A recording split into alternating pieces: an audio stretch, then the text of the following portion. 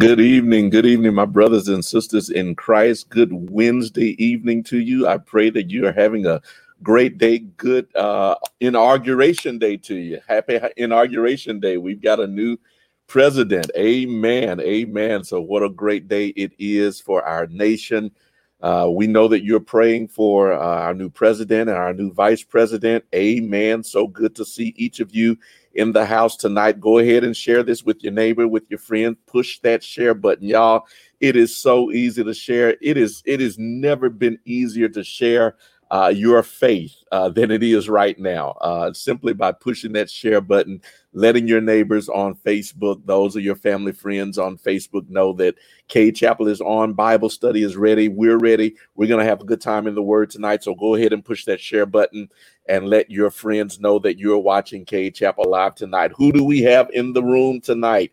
Amen. Erica Webster, happy Wednesday. God bless you. Good to have you with us, Erica. Sister Luster, amen. God bless you. Thank God for new leadership. I hear you. Tanya Francis, God bless you. Good to have you with us, Tanya. Vicky Nunn, good to have you this evening, Sister Nunn. Shakita, Sister Cheney, God bless you. Good to see you on. Amen. Hope you all are doing well. Peggy Redmond, good to have you on, Sister Redmond. Amen. And certainly Reverend Redmond did a great job for us on this past Sunday. Thank God for our associate ministers and for Reverend Redmond just stepping in for us. Good evening, Sister Stewart. God bless you. Good to see you, Sister Stewart. Who else do we have in the room? Paula T. God bless you. Good to have you in the room tonight. Faye Hill is with us tonight. Christopher Johnson, always with us. Good to see you on, brother. Barbara Hurd is with us tonight. Amen. Good evening, everybody. Ruth Ann Wilson, so happy to see you this evening as well. Elvira, good evening, Cade. Y'all are in the house. I think y'all ready for some Bible study tonight. Nancy Roselle, amen. Good to see you on tonight. Are you all praying? Are you all praying for our president and for our leadership, Sister Clark? Are you praying for our new administration? Are you praying for good success? Amen. I need you to do that. We need you to do it. Do that. Diane Snow, Debbie Littleton. Amen. Good to have you with us. Sharon Harris. Amen. Good to see everybody.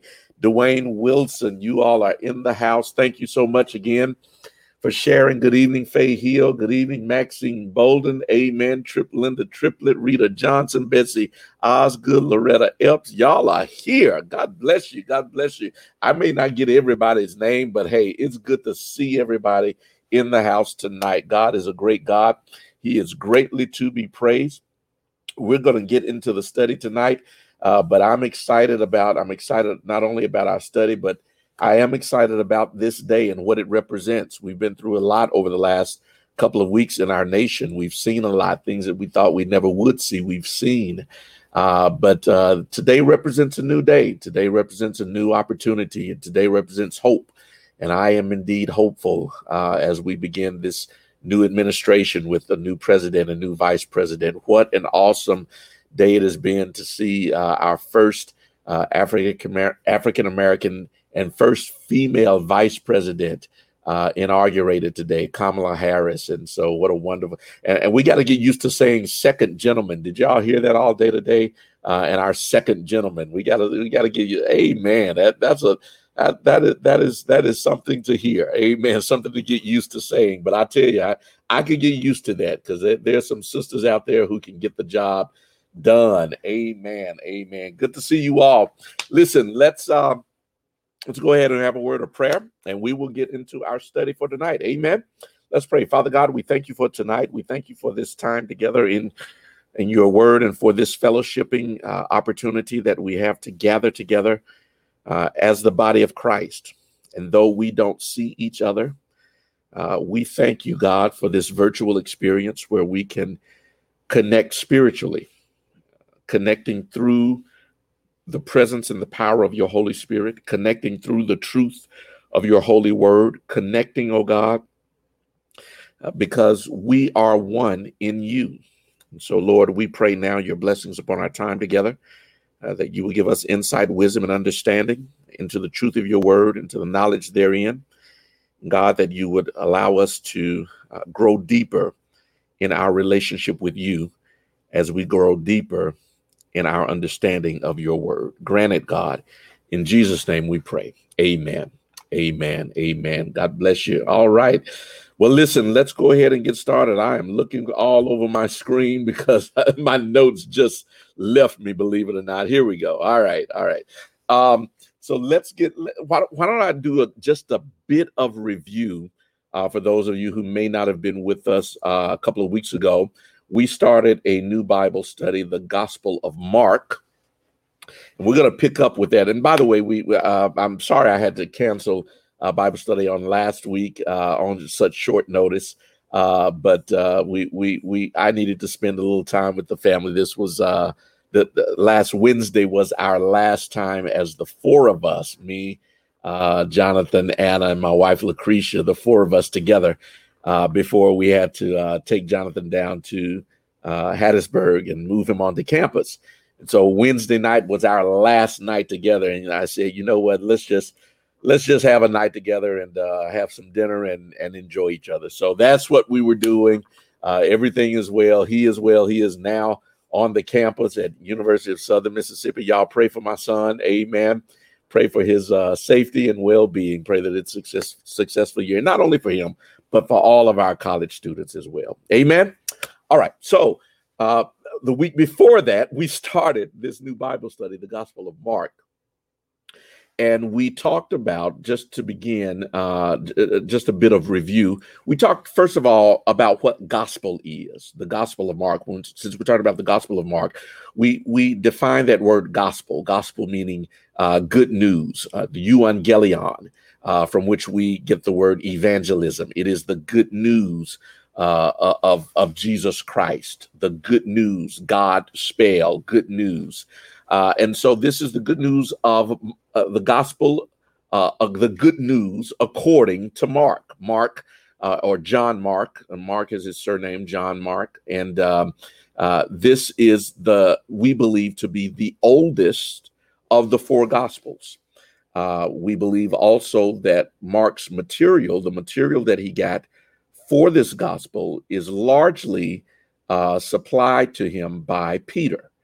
And so he gets the writings and the accounts and the eyewitnesses of Peter, collects them and creates and writes under the unction of the Holy Spirit this gospel, the gospel of Jesus Christ, according to Mark. We also talked about the different perspectives of the gospel, and I sort of gave you a crude trying to make something out by drawing air boxes. But I think I had some help.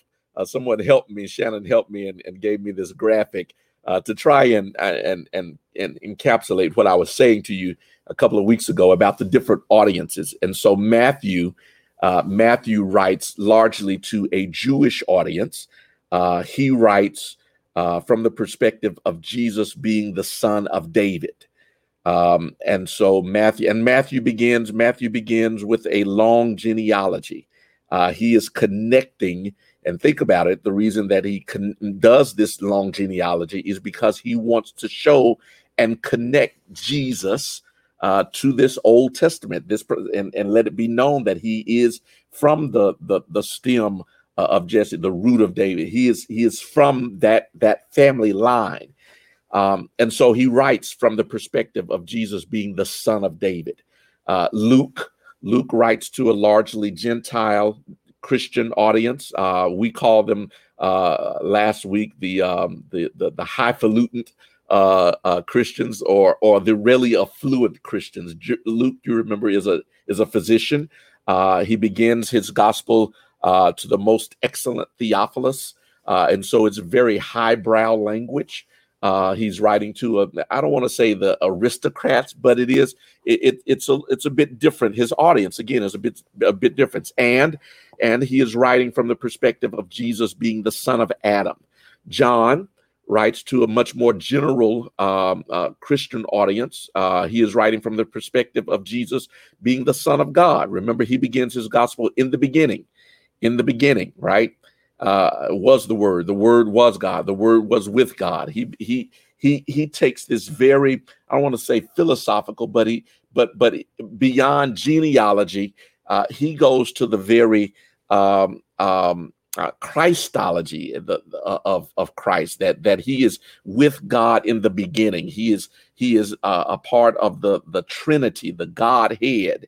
And so he is saying that Jesus is the Son of God. Mark, however, Mark is writing to Gentile Christians, and he is writing from the perspective of Jesus being the Son of Man. And we're going to get into that in just a little bit more in detail. Jesus as the Son of Man. We'll look really, not deeply, but we'll talk much more about that in just a few moments. Why don't we take a moment, since we're going to talk now, and that's just a bit of review. So let's get into chapter 1 of Mark's gospel. And as we do that, I want to go back to my friend, my video friend, who will help to give us some idea about the structure of this gospel. And I'll come back and even give you an even more minimized version than what you'll hear right now. Let's hear from her. The Jesus who is portrayed in Mark isn't like the Jesus who's portrayed in the other Gospels. In Mark, Jesus can sometimes seem mysterious or hard to understand. We'll talk about why next.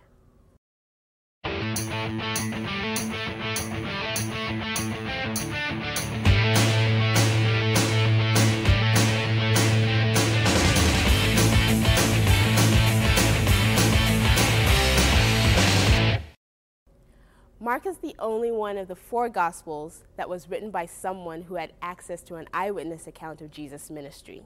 Scholars believe that John Mark, the author of this book, knew the disciple Peter. So remember that what you're getting in Mark is a view of Jesus from a disciple's perspective. Now imagine for a minute what it was like to be a disciple. Who was this man who could heal the sick and raise the dead, and who even had enough authority to forgive sin? That's a lot to try to comprehend. And that's probably why the Jesus in Mark can seem hard to understand. The disciples certainly felt that way. Even after they had seen him feed the multitude in chapter 8, the disciples still worried when they didn't have enough food of their own. And in Mark chapter 9, even though Jesus tries to prepare his disciples for the crucifixion and his resurrection, the disciples just don't seem to get it. The Bible says that the disciples understood not. Hey, I'm sorry for the interruption, but I just realized I sent in the wrong clip. I apologize for the interruption, but I didn't want that to go any further because that might actually confuse you about what we're getting into tonight. So I apologize. And TA, my apologies. I forgot to y'all to say the hey to TA. He's there.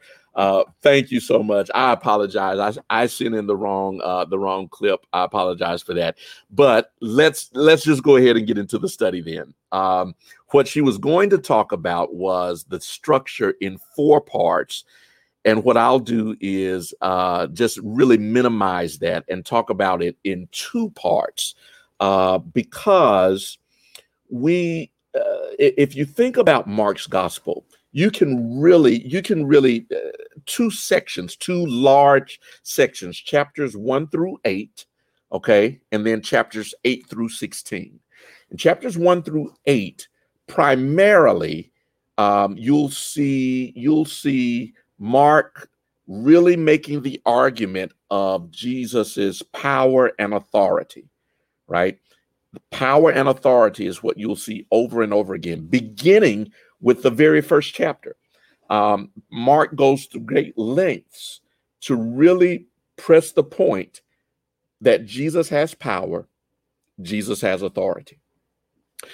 Chapters 8 through 16, Mark pivots and instead of, he doesn't stop talking about power and authority, but he shows how that power and authority is rested in and lived out through purpose and through submission, right? And so you have this Christ who has all power and authority, and yet you see how that power and authority is used for purpose and is used in a way of submission to the Father's will. Even though he has all power and authority, he is just submitted to the will of the Father. He has all power and authority, but he doesn't just do what he wants to do. He does everything with intention and with purpose. Okay, so those are the two large sort of ways that I want you to think about Mark's gospel. Power and authority in chapters 1 through 8, and then in chapters 8 through 16, purpose and submission. Now, when you go ahead and open your Bibles, look at Mark chapter 1, because I love the way Mark opens his gospel. It says, look at what it says. It says, the beginning of the gospel of Jesus Christ, the Son of God. All right. The beginning of the gospel of Jesus Christ, the Son of God. Now, what I find intriguing here is that Mark begins this writing with the title of Jesus Christ in this very first verse, the Son of God. Right? He begins right there, making it very clear Jesus Christ is the Son of God. And he makes sure that that title is given to him. But throughout this gospel, even more than the Son of God title, what you will see is the Son of Man title. Okay? And so even though Mark makes sure that we know that he is the Son of God, what you will see is that Jesus refers to himself in this gospel as the Son of Man. And you see that in chapters 2, verse 10, chapters 2, verse 28. Matter of fact, let me just read a couple of them to you. Chapter 2, verse 10 says, but that ye may know that the Son of Man hath power on earth to forgive sins. He saith to the sick of the palsy, I say unto thee, arise, take up thy bed and go. Jesus is talking to this man who he is healing, and he refers to himself as that you might know that the Son of Man, right? The Son of Man. Chapter 2, verse 28. Therefore, the Son of Man is Lord also of the Sabbath, right? Chapter 8, verse 38, 8 and 38. Whosoever therefore shall be ashamed of me, and my words in this adulterous and sinful generation, of him also shall the Son of Man be ashamed. Son of Man. And so Jesus constantly refers to himself throughout Mark's gospel as the Son of Man, which does a wonderful thing for the telling of this, for the reading of this gospel. Because Mark, watch this, y'all. Mark starts off calling him the Son of God. Jesus refers to himself as the Son of Man. And so you have the Son of God, divinity, but you also have the Son of Man, humanity. And even though he is given the title Son of God, in his divine nature, Jesus goes to great lengths to identify himself with humankind. He is the Son of Man, which is a beautiful thing, because this, our Savior and our Redeemer, says, I want you to know that I understand what it is to not only be divine, but what it is to be man, what it is to be human. I understand what it is to be tested, to be tempted, to be talked about. I understand what it means to be let down, to be angry, to be frustrated with people that you all you want them to do is stay up and pray with you and they go to sleep. I understand, because he is the Son of Man. Oh, I love this. So Jesus, who is given the title Son of God, which he is, makes sure that he identifies with us by referring to himself as Son of Man. Over and over again. He is the Son of Man. The Son of Man. Okay. Let me get back to this. Mark Coyne. Oh, wow. This is getting good to me. Right? I really love the Gospel of Mark. It's probably my favorite gospel. Probably my favorite gospel. Mark is, I guess, because Mark is that fast-paced. It's a fast-paced gospel. It's constantly showing Jesus moving in mission and ministry. And then you see how how that ministry unfolds to the purpose of him being Messiah. It's mission ministry, and that by our Messiah. I really love the Gospel of Mark. And the other thing I love about Mark is that when we are introduced to Christ in Mark, he's not a baby, he's not a child growing up, right? He's a full-grown man, and he's about to enter into ministry. Okay, so let's see. Through the gospel. Yeah. His presence. Okay. So look at, let's go back to chapter 1, verse 2.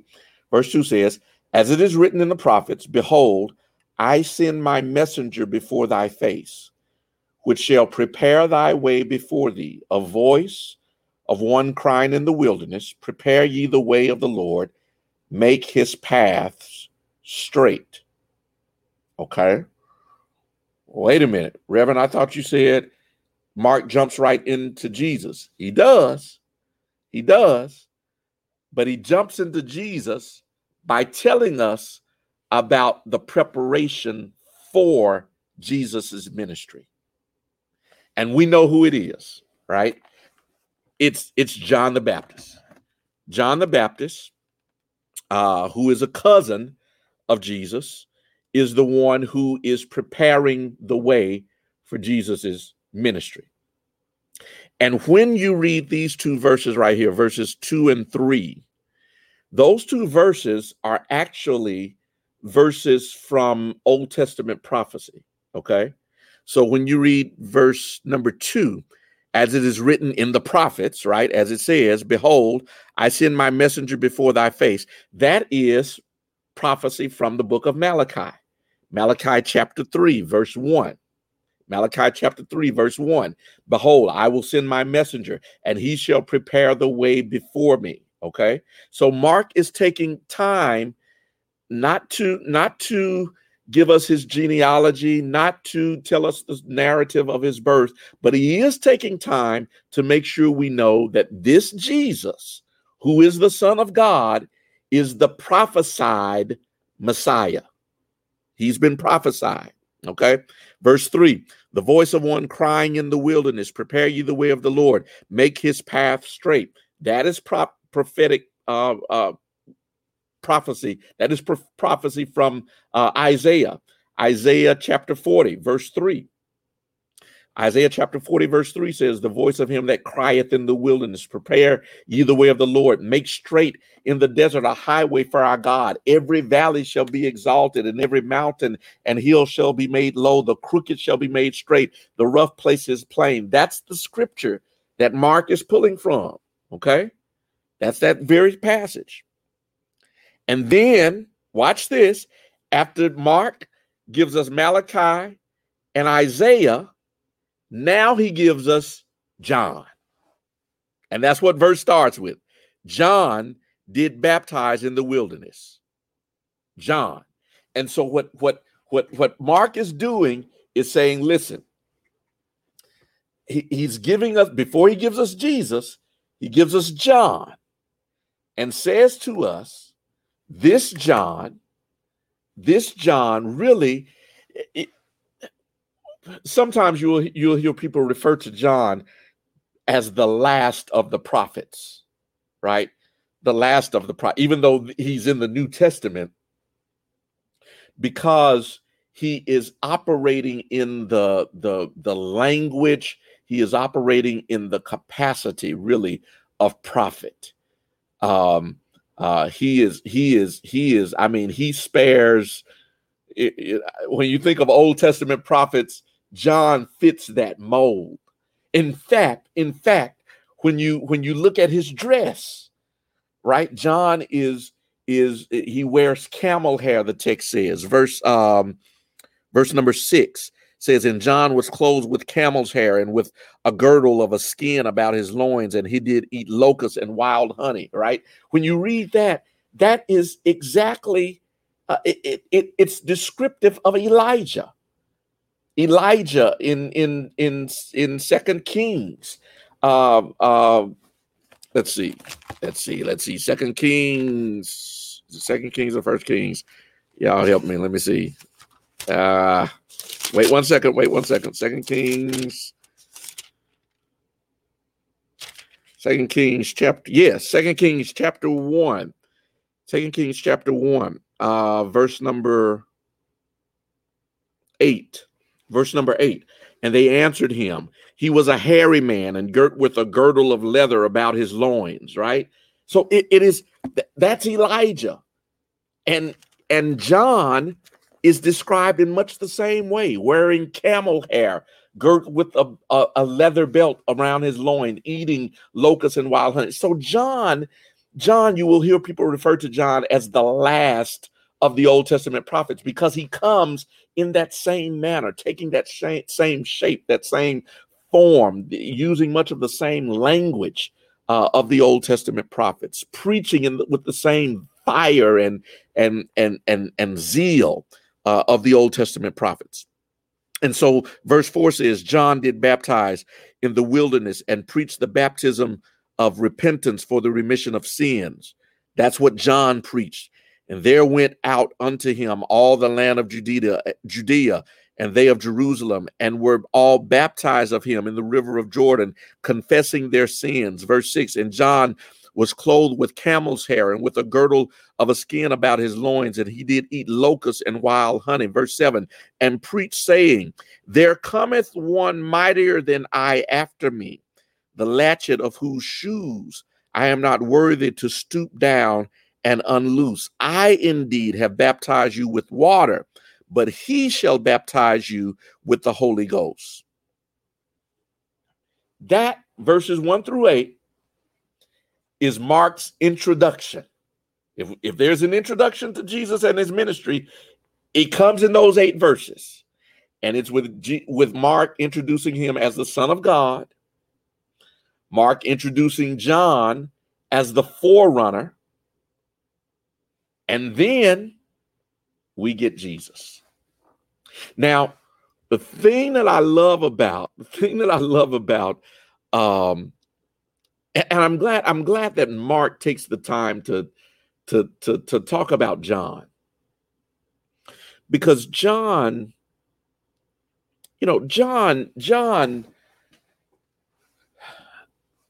operates in that as I said, in the office of prophet, preparing the way of the Lord for Jesus' ministry.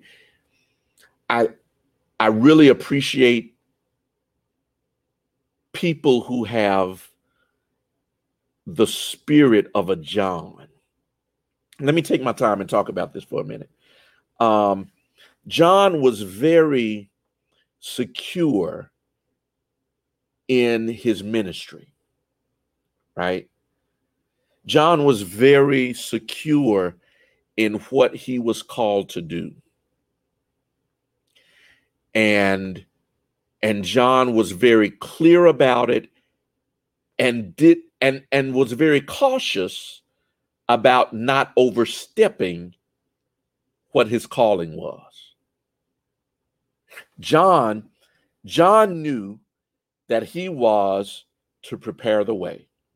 He was to preach repentance, remission of sin. He was to baptize, right? He understood his mission, but then he also clearly understands where it ends. And look at what he says. He says,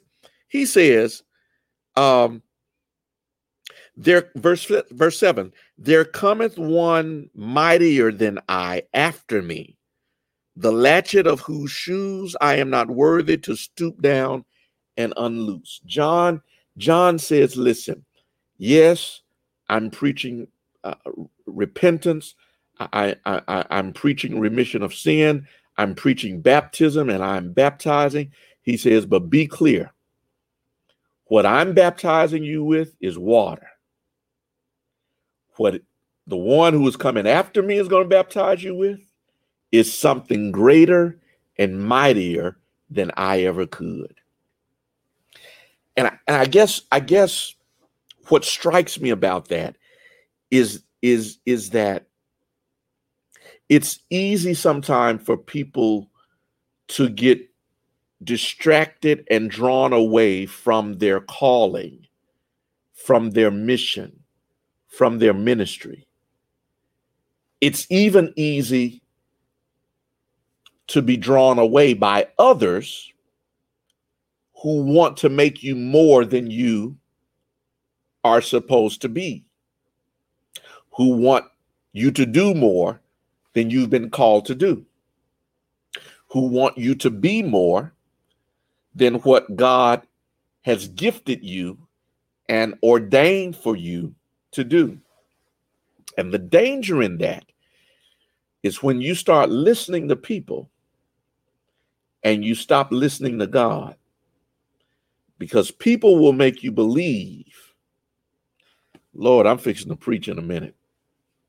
People will make you believe stuff about yourself that is not true.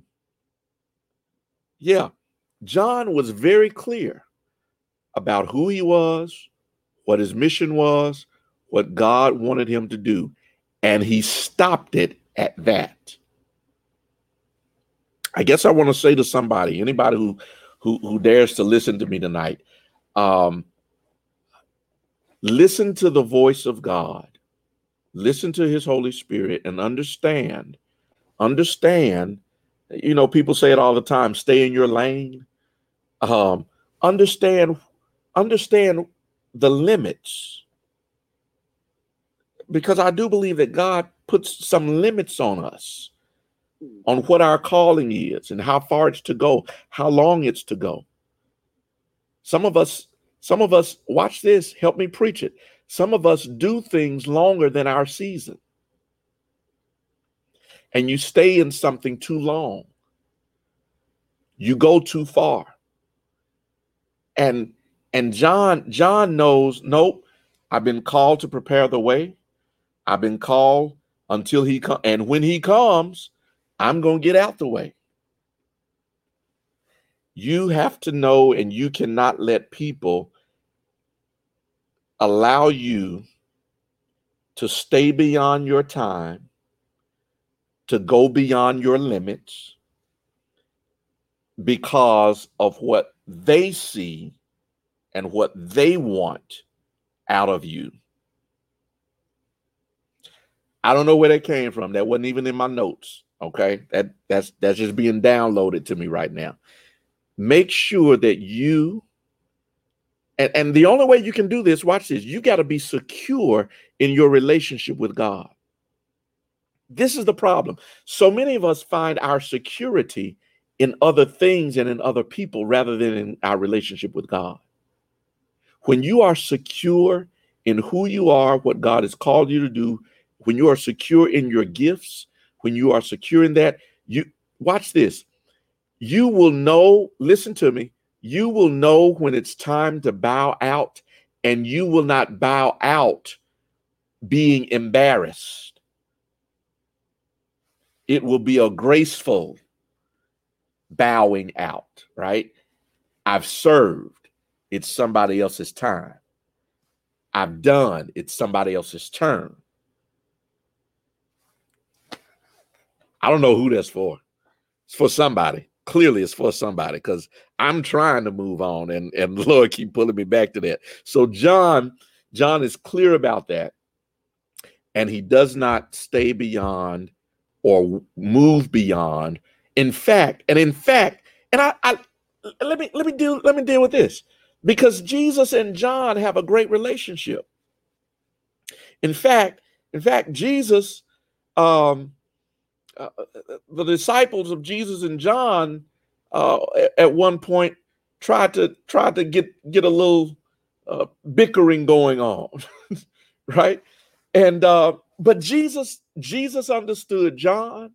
John understood Jesus, and John was not going to overstep his bound. And Jesus, watch this. Jesus respected John. Oh yeah, watch it. Look at it. Jesus goes to be baptized by John. John is already baptizing before Jesus comes on the scene. Jesus goes to be baptized by John, which means that Jesus has a bit, watch this. Remember I talked about Jesus and humanity? Now look at Jesus and humility. Good God Almighty. Look at Jesus and his humility. He is the Son of God, but he is humble enough to let John baptize him. And even when John almost resists and said, no, you ought to be baptizing me, Jesus says, let it be so. Suffer it to be so. So watch this. He is the Son of God, the Son of Man, right? But he is humble enough to allow John to operate in his gifting. And here's a challenge for a lot of us. If you've got a title, can you still humble yourself? Whatever your title is, can you humble yourself? Watch this, so that others aren't threatened by you, so that you don't have to tear others down just because you got a title. Good. I'm about to preach tonight. Listen, don't let your title go to your head and cause you to think that because you have the bigger title that somebody can't do something for you. Jesus, the Son of God, humbles himself before John, allows him to baptize him. And so you've got this wonderful relationship between these two. And even at the end of John's life, as John is about to be killed, about to be executed, and he is grappling with Jesus's ministry and grappling with, and he tells his disciples to go and ask Jesus, are you the one, or do we look for another? Because at this moment, there have been some things that happened that have caused even John to wonder, are you going to do what I think you're going to do? And Jesus sends him a message back, says, John, don't worry about this, man. You know who I am. In fact, when you heard my mother's voice, when you were still in Elizabeth's womb, you jumped because you knew who I was. Don't act like you know who I am. Okay, all right. My God, I'm feeling this tonight. So look, Jesus and John, whatever title you have, whatever title you've been given, make sure that you don't lord it over people to the extent that you somehow, watch this, diminish them and their light. You don't have to. I wrote this in a post some time ago, on a Facebook post, that you don't have to dim somebody else's light to make yours shine. Something like that I wrote. If I didn't write it, I should have. But yeah, you don't have to diminish somebody else's light. Just let yours shine, right?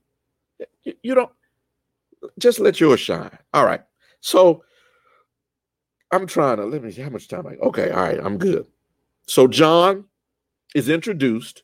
My goodness. I know none of this are in these notes. I'm sorry, TA. I know I'm gonna get to these notes in a minute. All right. So John is introduced to us, and then finally, in verse 9, we get the baptism of Jesus. Okay, the baptism of Jesus. Verse 9, it says, "It came to pass in those days that Jesus came from Nazareth of Galilee, and was baptized of John in the Jordan. Straightway coming up out of the water, he saw the heavens opened, and the Spirit like a dove descending upon him. There came a voice from heaven saying, Thou art my beloved Son, in whom I am well pleased." Okay, so right here, verses 9 through 11, we get the baptism of Jesus. But here's what I want you to concentrate on. Look at verses 10 and 11. Straightway coming up out of the water, he saw the heavens opened, and the Spirit like a dove descending upon him. There came a voice from heaven saying, Thou art my beloved Son, in whom I am well pleased. And so right here, you get an announcement from God. and it is announced authority. Authority is announced by God. You are my beloved son. God says this. God says this. He says it to Jesus. Thou art my beloved son. And watch this. And I'm pleased in you. So Jesus, remember verse 1, the Son of God, as he is, the title is given to him. And now we see that announced by God. You are my beloved son, in whom I am well pleased. You are the Son of God indeed. Right after this baptism, and this is what I mean about the fast-paced nature of Mark's gospel. Look at verse 12. And immediately the Spirit driveth him into the wilderness. And he was there in the wilderness 40 days, tempted of Satan, was with the wild beast, and angels ministered unto him. So immediately, right? There is this, what I call the urgency of the gospel that Mark seems to have with the telling of this story, the story of Jesus. It's urgent that he gets to the next thing, and so immediately the Spirit drives him into the wilderness, and so he moves from the baptism right to the temptation of Jesus. And it's right here, verses 12 through 13. He doesn't go into the temptation. You got to read another gospel to find out what the temptation is, right? He doesn't go into that. And he just says that it happened. Tempted 40 days in the wilderness of Satan, says, and angels ministered unto him. And so you got the baptism of Jesus. Now you got the temptation of Jesus. In the baptism of Jesus, you see authority announced. In the temptation of Jesus, you see authority tested. God says, I'm well pleased in you. Satan comes along and says, okay, let's see. Ain't that just like the devil? Ain't that just like the devil? When the Lord does something, when the Lord puts his hand on you, when the Lord blesses you, when the Lord favors you, when the Lord opens a door for you, the devil comes along and says, okay, let's see. And that's exactly what happens here, right? And so Satan comes along to test what Jesus has just experienced by hearing himself, the voice of God saying, you are my beloved. Make no mistake about it. This is God talking to Jesus. Thou art my beloved son. You are my beloved son, in whom I am well pleased. Which is why, watch this, which is why when Satan tempts Jesus, Satan kept saying, if you are, right? Because God has been talking to Jesus. God says to Jesus, thou art my beloved son. And now Satan comes along and says, you sure that's what you heard? How many times has God said something to you and the devil comes along and makes you doubt what you heard? Good God Almighty. Are you sure that's what you heard? Did the Lord really tell you to move? Did the Lord really tell you to apply for that job? Did the Lord really tell you to go to that school? Did the Lord really tell you to marry that person? Really? And before you know it, you'll start doubting every decision you ever made in faith because you're being tempted by Satan. Right after Jesus hears, thou art my beloved son, immediately the devil comes along and tempts him. If you are the Son of God. I told you, you got to read another gospel to see the temptation, okay? All right. Okay, verses, now beginning with verse 14. Beginning with verse 14. Okay, got a few more minutes here. Beginning with verse 14 and 15.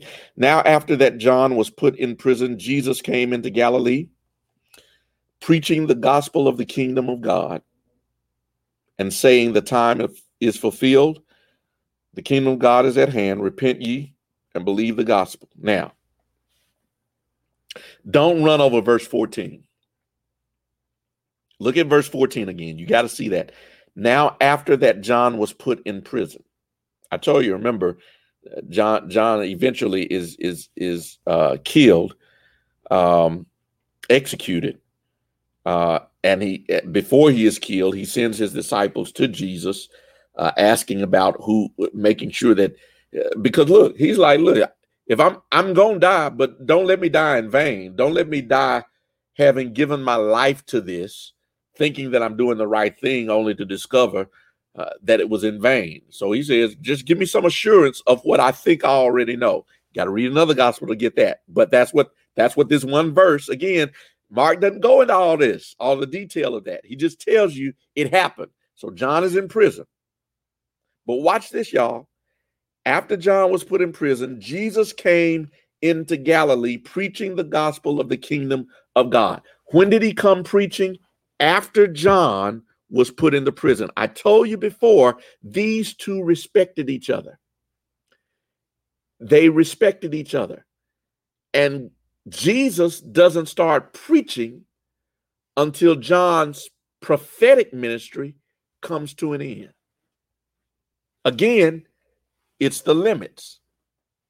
And they respect it.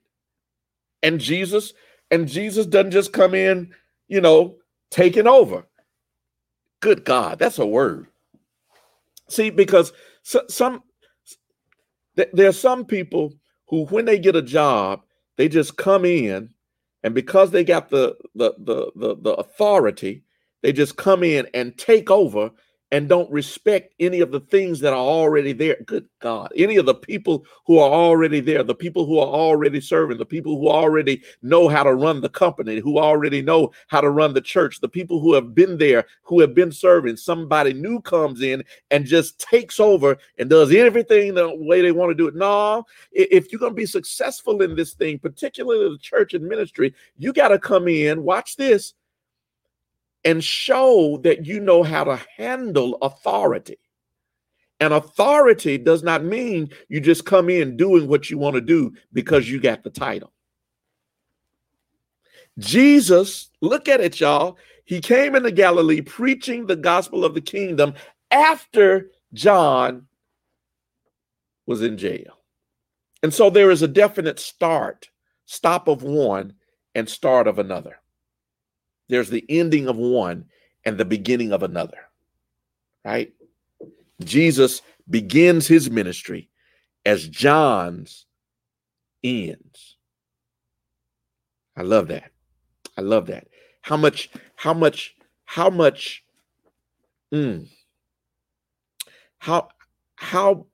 better off would some of our churches be, and some of our ministries be, if people who are coming in took the time to ingratiate themselves, took the time to respect and appreciate former leadership, and not just step over and on and beyond because they're the new person in charge, but really took some time to appreciate their predecessor. That's good stuff, y'all. That will help somebody. All right. So Jesus comes in, verse 15, and he's preaching now the gospel of the king. He's preaching the gospel of the kingdom of God. There it is. He's preaching the gospel of the kingdom of God, saying, verse 15, the time is fulfilled. The kingdom of God is at hand. Repent ye and believe the gospel. Now watch this, y'all. Jesus comes along preaching, but he's not preaching anything new. He's taking up where John left off. That's what John was preaching. Repent, right? The difference is that Jesus says, he adds on, the kingdom of God is at hand. The kingdom of God is at hand. And basically, and he says, it is the fulfillment. Everything that you've been hearing John preach about, now it's here. Now it's here. The kingdom of God is at hand. Repent. What does it say? Repent and believe the gospel. Repent and believe the gospel. In these last few minutes, verse 16 through 20, through 20, real quickly, Jesus now calls the first of the disciples. They are fishermen, right? He calls them and they drop their nets to follow after him. This is the discipling of Jesus. He begins his discipling ministry, having those men called from different professions of life, different areas of life, different backgrounds to come and follow him and become his disciples. They were fishermen. Now he says, I will make of you fishers of men, right? Then verses 21 through 22. Verse 21 through 22, after he's called them, it says, and they went into Capernaum, and straightway on the Sabbath day, he entered into the synagogue and taught. And they were astonished at his doctrine, for he taught them as one that had authority, and not as the scribes, as one who had what? Authority.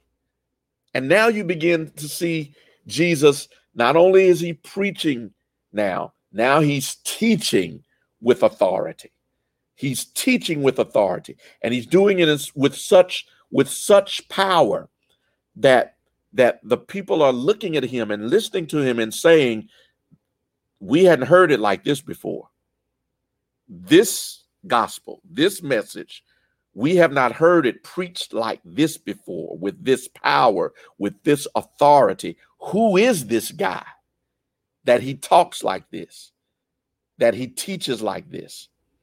And then finally, verses 23 through 34 and 43 through 45, you then see all of this, the rest of this chapter, Jesus is healing.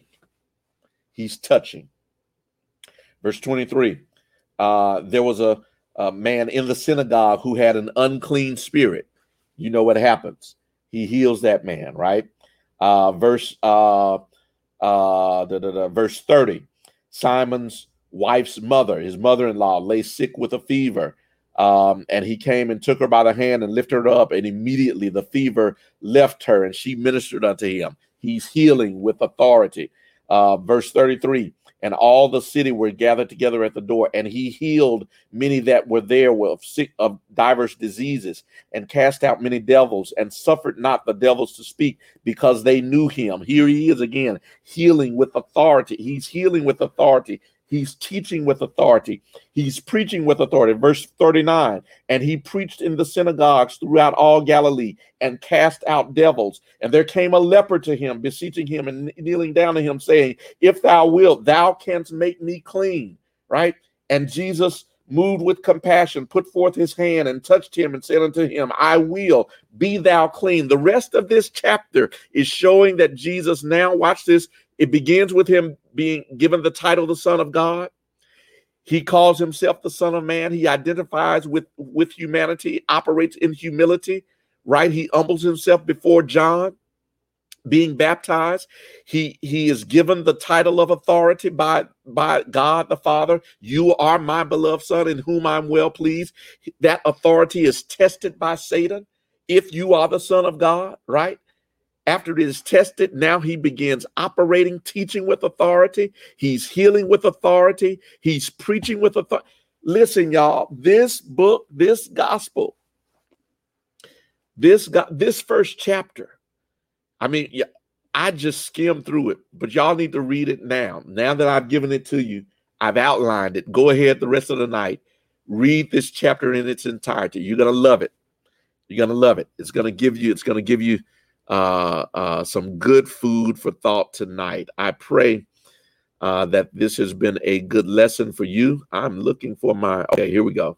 There we go. Good deal. We're out of time. So thank you for joining me tonight. Go ahead and put your prayer requests in, because we've got just a little time, and I want to pray for you and pray for your family members. So if you got family members or yourself that needs prayer, go ahead and populate our timeline with those names, and let's get those prayers lifted up. Amen. I pray that it was a blessing for you tonight. I felt good. I feel good teaching that. That was a good lesson for me. Good God. Good God. Listen, let's get some prayer requests up tonight. Do you have anyone that we need lifted up? Duckworth, Bridges, and Boyd families in Canton, Ohio. Tandra Bridgman and her girls and the Voices of Love. Amen. God bless you. We will do that. Amen. Pray for Caden. We will pray for Caden. Thank you, Shelba Moore. Praying for Caden. Pray for Lori Allen and the Allen family. Thank you, Erica. We will do that. We're lifting up Lori Allen and the Allen family. Amen. Sister Davis is asking for prayer for Roy Davis. We will do that, Sister Davis. Tanya Francis, we're praying for you, Sister Francis. Ruth Ann Wilson, praying for you and your family. Stacy Hurd, for the Hurd family. God bless you. Dwayne Wilson, we are praying for you, your family as well. Sister Roselle, your sister Fanny Ard in Dallas, Texas. Sister Roselle, we will do just that. Florence Andrews, Reverend Willie E. Smith of Yazoo City, my friend, let me know what's going on with Reverend Smith. Amen. We will lift him up. Amen. Sister, let's see, Jesus heals Mamie and he heals me too. Amen. All right, Sister Bell, God bless you. We will be praying for you, Sister Bell, cousins Janice Briggs and Timothy Coleman. Thank you, Sister Moody. Aaron McDonald, your nephew Donovan, we will lift him up. Sister Butler, praying for the Butler family. God bless you, Sister Butler. We're lifting you up. Amen. Lifting you up in your time of bereavement. Amen. God is with you, and so are we. Debbie Littleton, praying for our leaders. Yes. God bless you. We're praying for all of our leaders, all of our new national leaders, y'all. Amen. Somebody ought to put some hearts in the timeline. Praying for Polly Johnson. Yes. Amen. God bless you. Praying for JPS school students. Yes. God bless you. We're praying. God bless you. Let's see. We're praying for all of that, and we will continue to pray for Dorothy Aldrich. Amen. We're praying for Dorothy Aldrich. We will lift you up as well. Amen. Let's pray, you all. Father, in the name of Jesus, how thankful, how grateful we are. For you are the God who hears our prayers and who heals our diseases. Lord, we thank you that our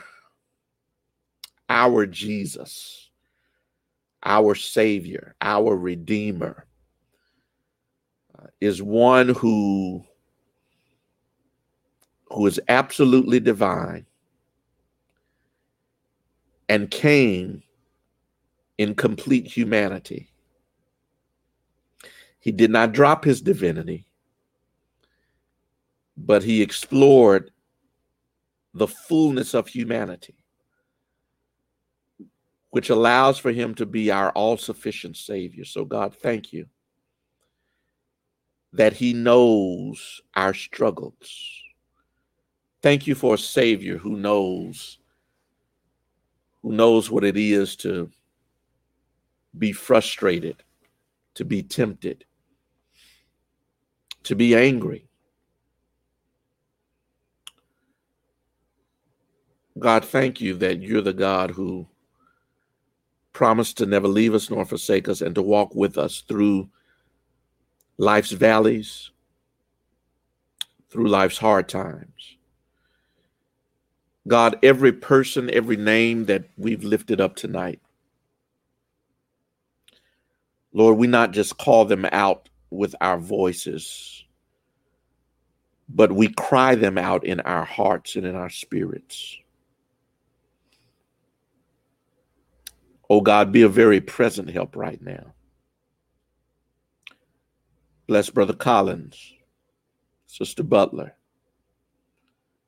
Oh God, be with them now.